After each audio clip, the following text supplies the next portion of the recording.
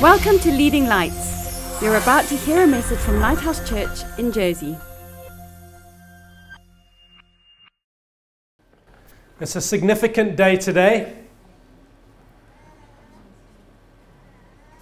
We're going to celebrate motherhood today. That's my intention, folks.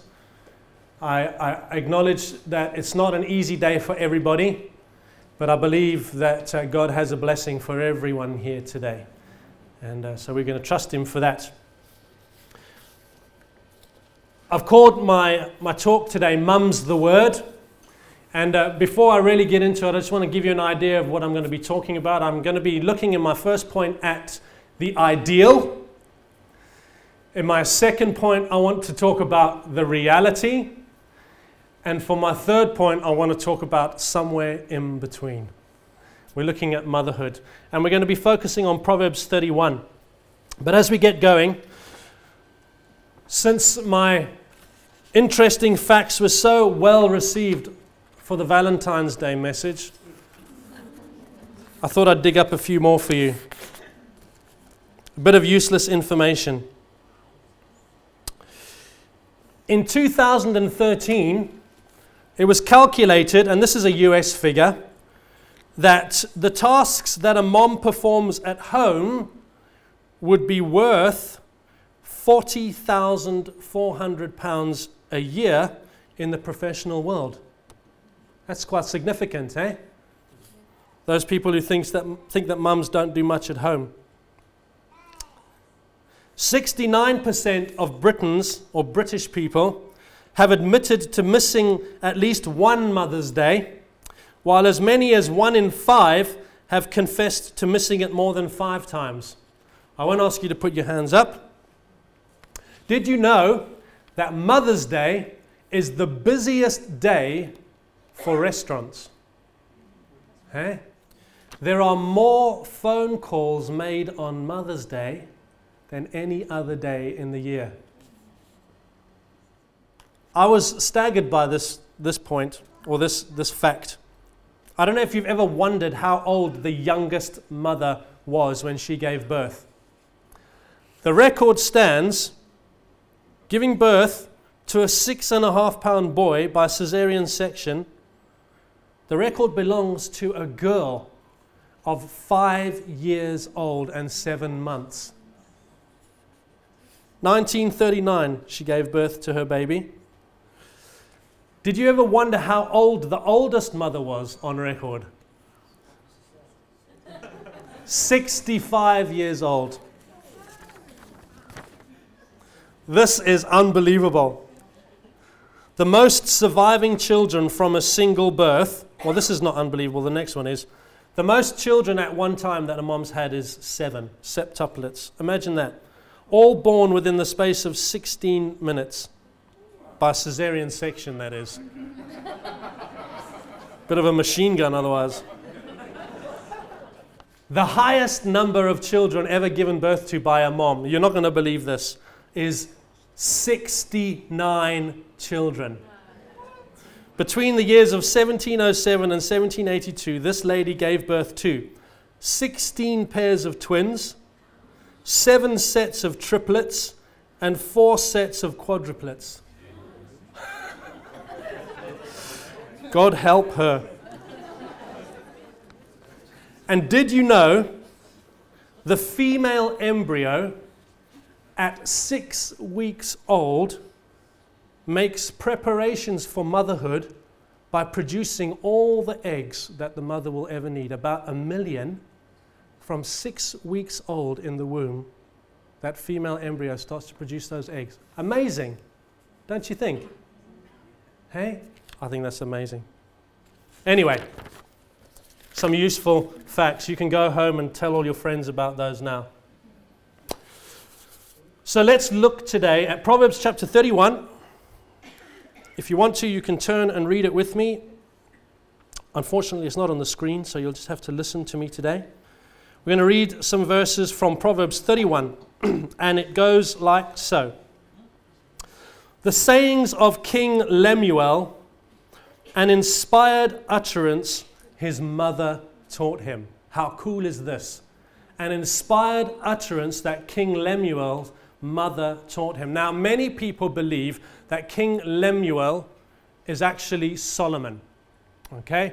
So just remember, this is his mom talking to her son, imparting wise words to her son. And it says this, or she says, "Listen, my son. Listen, son of my womb. Listen, my son." I think she's trying to get a point across to him. "The answer to my prayers. Do not spend your strength on women, your vigor on those who ruin kings." We're going to jump down several verses now, and we're going to start and read again at verse 10. This is Solomon's mom speaking to him. "A wife of noble character, who can find? She is worth far more than rubies. Her husband has full confidence in her and lacks nothing of value. She brings him good, not harm, all the days of her life. She selects wool and flax and works with eager hands. She is like the merchant ships bringing her food from afar. She gets up while it is still night. She provides food for her family and portions for her female servants. She considers a field and buys it.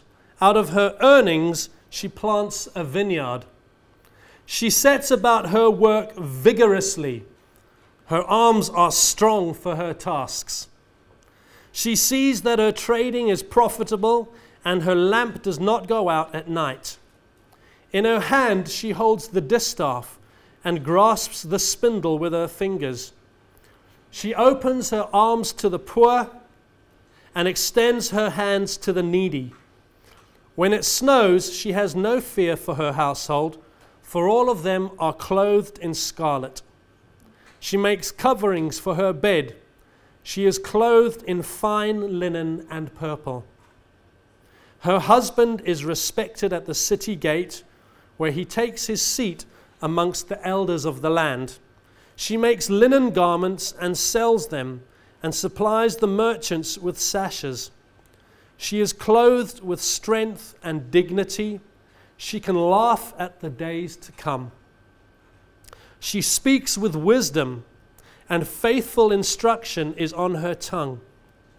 She watches over the affairs of her household and does not eat the bread of idleness. Her children arise and call her blessed, her husband also, and he praises her. Many women do noble things, but you surpass them all. Charm is deceptive, and beauty is fleeting, but a woman who fears the Lord is to be praised. Honor her for all that her hands have done, and let her works bring her praise at the city gate." Here is King Solomon's mum gathering all of her wise thoughts together and describing to him a wife fit for a king. I think that's every gent's dream. Amen? And so Solomon is now explaining or dictating these things that his mum has told him. And for us, this paints a picture which might have been abused in the past of ladies. This is an ideal, the ideal for moms and women. She begins with the words, "A wife of noble character, who can find? She is worth more than rubies." So I want to just pause there for a moment and say, ladies, can I apologize on behalf of the men who have used this scripture previously to beat you as a stick? Okay? Whilst this is an ideal, it's important for me to say here that this is not a real person. She's a fictional character, an ideal, an aspiration, yes, something for all women to aspire. She is full of characteristics that are wonderful. But as you'll find later on, you're not going to ever find a woman, gents, who has all these characters or characteristics. Are we not all a work in progress? Amen. But it's good to start with the bar raised high. Amen. All of these characteristics and all of these qualities are God ordained things that He wants to place inside of us, things that He wants us to develop. But it's important to realize too that without the grace of God, we will never get there. Amen. So let's talk about this woman very briefly, and let's draw out some of the characteristics of this lady. It's clear to say she's not a woman of leisure. All right? I've listed a number of characteristics here that I want to just read out and meditate on. She's a woman of good character. She's trustworthy. She's diligent and industrious. She's hard-working. She earns an income. She invests wisely. She cares for her whole household, even, the Bible tells us, the people who serve her. She also cares for the poor. We read there that she's wise, full of wisdom. We read that she's in touch with the affairs of everyone in her household. She's praised by her husband. She's praised by her children. The Bible tells us there that she's not consumed with her outward appearance. She loves the Lord. She loves Jesus. The Bible tells us that she's honored and respected by outsiders, and she has a good reputation around town. She sounds amazing. Eh? I'm so grateful that this person's describing my wonderful wife. Eh? She's a good woman. I wonder how that makes you feel today as a lady. I hope you're not sitting there thinking, oh my word. I don't want you to be carrying a weight today. The Lord doesn't want you to carry a weight of guilt or shame. That's a picture for us today, for us to meditate on. I don't want to place it as such an ideal that we end up breaking ourselves on it. But also I don't want to say, it's just a fictional story. Because there are deep character truths in there that I believe God wants for women to carry, and much there for gents to carry too. Let's look at the reality today. I want to take some time now and look at a few ladies from the Bible. We've looked at an immaculate ideal. And now I want to look at some real people and how they coped with what life brought to them.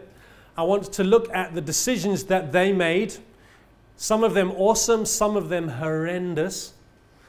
Our goal being that we can learn something from each of these ladies. So I want to begin today and talk about the first mom. Her name was Eve. The first woman, actually.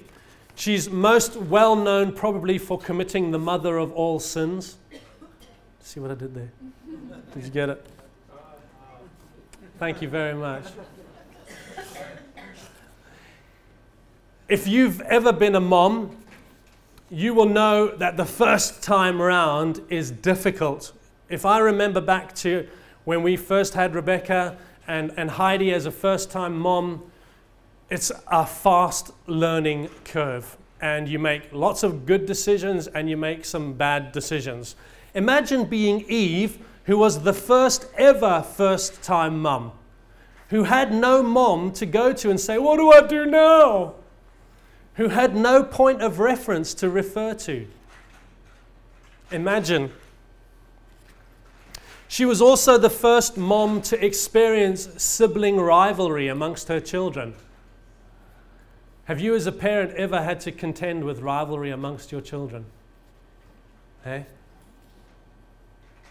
She was also the first mum to ever have to bury her child. And then there's Sarah, married to Abraham. She found it very difficult to fall pregnant, and she received a promise from God that she would bear her own child. Now, it's important for us. I'm hoping to highlight a whole host of things that moms have to deal with in life. And it's important for us, I really want to say this and make this point today, that whilst many of us don't ever have to suffer some of these difficult things, it's important to realize that they're a reality of life. And part of what I want to do at the end of our service today is honor all the ladies in this room and take time to pray for them in all the difficult circumstances that they encounter. So here is Sarah, unable to have children, but promised by God that she would, having to wait 25 years before that became her reality. Imagine. You can obviously see from her story that she struggled with being patient, because she tried to short-circuit the promise of God with one of her maidservants called Hagar. And yet God's word to her was true, and He is faithful. And we see from her story that ultimately that conception came about. The next lady that we look at today is a lady called Rebecca, married to Isaac. If you read that story of how they became husband and wife, it's a beautiful story. Really lovely start to their marriage. But she had a real problem as a mom. She was completely over-involved in the life of her children. The Bible tells us that Isaac loved Esau, and the Bible tells us that Rebecca loved Jacob. And she loved him so much that she helped him to deceive Isaac into giving his blessing to Jacob instead of to Esau, who was the rightful heir of that blessing. A horrendous decision. And a family rift appeared in that family and lasted for a very, very long time. The next lady that I want to look at is Bathsheba. We've all heard of Bathsheba, David and Bathsheba. Her story doesn't start well, because effectively she is raped by David. She's out bathing on the roof, and he sees her. Yes, he should have been out at war fighting, and he's standing idly around in his palace. He sees her and he's tempted, and he sends for her. Being the king, how can she say no, really? They sleep together, and she falls pregnant too, under very dubious circumstances. Not a great situation. And David keeps making bad decisions after that. To try and cover up his sin, he ultimately ends up having her husband Uriah murdered, effectively. So here is Bathsheba dealing with the shame of being raped, of falling pregnant out of wedlock, and having to deal with her husband now being murdered for convenience sake. A horrible, horrible situation for her to be in. Thankfully, David repents before the Lord, and their marriage is rescued. They get married. I should say, they have a good marriage. Unfortunately, that little baby dies too, so here's another mom who's having to deal with grief. But her next son, Solomon, goes on to be a fantastic ruler, not perfect, but a very wise man used by the Lord. There's a lot to learn from Bathsheba's story for us today. Then there's the story of Rahab. Not such a savory lady. The Bible describes her as a prostitute, prostituting herself to men. But she encounters Jesus. And the Bible relates a story when she hides and protects the Jewish spies from a king who wants to destroy them. And through that, she finds a relationship ultimately with God. And she's one of 5 ladies that are listed in the genealogy of Jesus. Okay? In the lineage of Jesus is a former prostitute. How God can change lives. Amen. And lastly, I want to reflect on Mary today. She's a typical focus of a Mother's Day message. You know, the mother of our Savior Jesus. You've probably heard many things said about her. But I wonder if you've ever thought what it would be like for her as a mom to be the mother of the Savior of the world. To know that He is God's own Son and yet mother Him. To watch the different situations unfold in His own life and to deal with the grief of His murder and resurrection. The amazing privilege she had to change His nappies. Hey? All the mundane things that every mom has to do. The countless meals prepared. The clothes washing. What a roller coaster of a motherhood she must have had with her son. Yet the Bible talks very highly about her, and rightly so. Remember that she fell pregnant out of wedlock. Yes, she was engaged, and in those cultures, engagement was as good as marriage, but still had to suffer shame for that. And yet she embraced the will of God for her life. A fantastic mom, a fantastic testimony for us today. The reason that I wanted to point out these ladies is because on one hand we have this picture that Proverbs describes, which is great for us to focus and aspire to, but real life happens too.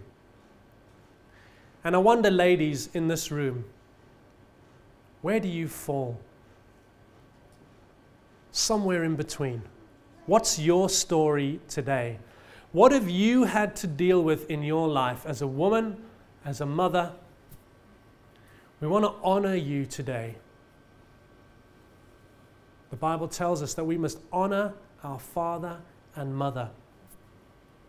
The first commandment, that it will go well with us.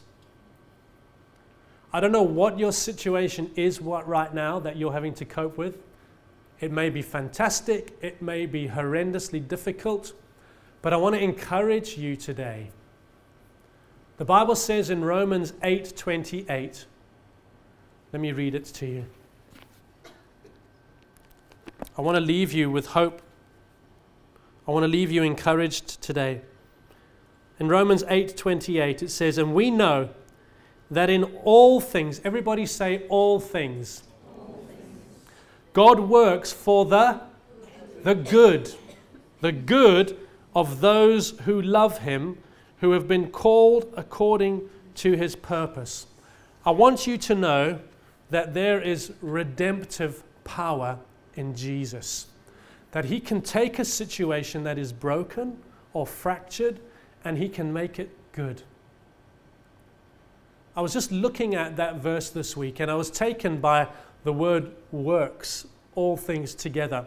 Because maybe you're like me and you've heard that scripture before, maybe you never have, and you've thought, wow, God can take my past and He can make something out of it that is still good. And you'd be right. But actually the Greek word for works is synergeo. Does that remind you of a word that we use in English? Synergy. What does synergy mean? When things work well together. Hey? I want you to understand that there is a promise for every single one of us here today, whether we're a mom, whether we're a woman, whether we're a guy, whether we're sat in this room listening, we might be listening to a podcast, we might be watching the video. The promise is that God redeems, that He takes what is broken and He works with us. There's the key. He doesn't just sovereignly take over and fix the thing that we've broken. Like Rahab, who came to faith as a prostitute, He worked in her life. He worked with her such that she is now listed in Jesus' heritage. Like he worked in Bathsheba's life. When we come in repentance before the Lord, he can take something broken and make something new. But the image that we really need to know today is that Jesus doesn't just do it. He wants to work with us. And so the first thing that we need to understand is that God can't fix what is broken if we do not give our lives wholly to him. He is not going to fix our lives when we live independently of him. It's when we live in his wonderful, matchless grace that his power works on our behalf to take the guilty things in our lives, to take the regretful things in our lives, to take the broken and sad and hurt and painful things in our lives and transform them. It doesn't matter where you've been. It doesn't matter what you have done. In this moment, the rest of your life can begin. Hallelujah. That is the news of the gospel of Jesus. That is the good news, that he takes our brokenness, he takes us in our inability to fix ourselves, he takes our guilt, and he takes our shame. The Bible says he casts it off of us as far as the east is from the west, and he makes all things new. Thank you, Lord. Thank you, Lord. And so what I want to do right now is I want to honor the ladies in the room today. We're going to pray for you because that word honor means to elevate and hold in esteem. We are blessed to have you in our lives. We are blessed to have you in our midst. And we want to stand with you in whatever you're dealing with and pray God's best into your situation so that you can live a life blessed and happy in the Lord and content. Amen. We've got a little gift for you too. We want you to make sure you take your gift, every lady in the room, young or old, married or not, mum or not. We have a gift for you that we'd like you to take. So don't sneak off until you've taken your gift. We want you to know that we appreciate you. We really do. That you make our lives rich. You really do. Whether you believe it or not, whether you feel like it or not, we're telling you, you make us rich. And so I want to ask all the ladies to stand up, please. Come on, ladies, don't be shy. You're all standing up. If you are sat next to a lady and you're happy to lay a hand on their arm or something, we're going to pray for all the ladies. We're going to bless them. Amen. If you're sat with your mom, pray for your mom. If you're sat next to your wife, pray for your wife. If you're sat next to your daughter, pray for your daughter. Let's see God's blessing come. Let's pray together. Lord, we want to thank you for the women in our lives, for all that they have experienced of life to this point, good and bad, for all that lies ahead. Lord, we honor them. We thank you for them, God, for your precious gift to us. And we bless them, Lord, in the name of Jesus. For those who are grieving, Lord, we pray your comfort. For those who are struggling to conceive, Lord, we bless their wombs in the name of Jesus. For those who are suffering loss in their lives in any way or form, who are weak and struggling, who have made horrendous mistakes and just want a new start, Lord, we speak life and blessing over every one of the women in this room today. We count it a privilege today, Lord, to do this thing. And we love you for them, God. Thank you, Jesus. Hallelujah. Thanks for listening. Please visit leadinglightsnetwork.com for more resources and subscribe to our podcast on iTunes. Please consider supporting this ministry financially by making a donation on the giving page of leadinglightsnetwork.com or lighthousejersey.com.